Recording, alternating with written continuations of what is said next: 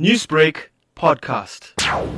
With COVID-19, the greatest disruption that came was with COVID, we were thrust into a low-touch economy. With social distancing and businesses closed, it meant that businesses needed to find a new way to be able to retail and market their products and services. And this is what ShopESpot then enables you to do. It becomes your shop front. Whereas previously people would just have a website, this provides you with all the tools to run a business successfully. If you've got any product or service that you want to sell, this is the platform that you use. We have received reports from people that are concerned about online shopping, online banking, and now you have another online platform for businesses. What is being done to bring peace of mind to business people when it comes to something like this? One of the most important things is we use PayPal. With PayPal, you've got the security of both the seller and the buyer are protected in the process.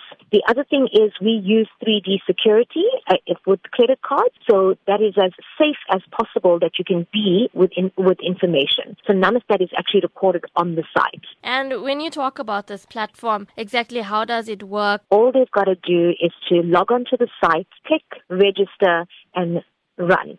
Newsbreak, Lotus FM, powered by SABC News.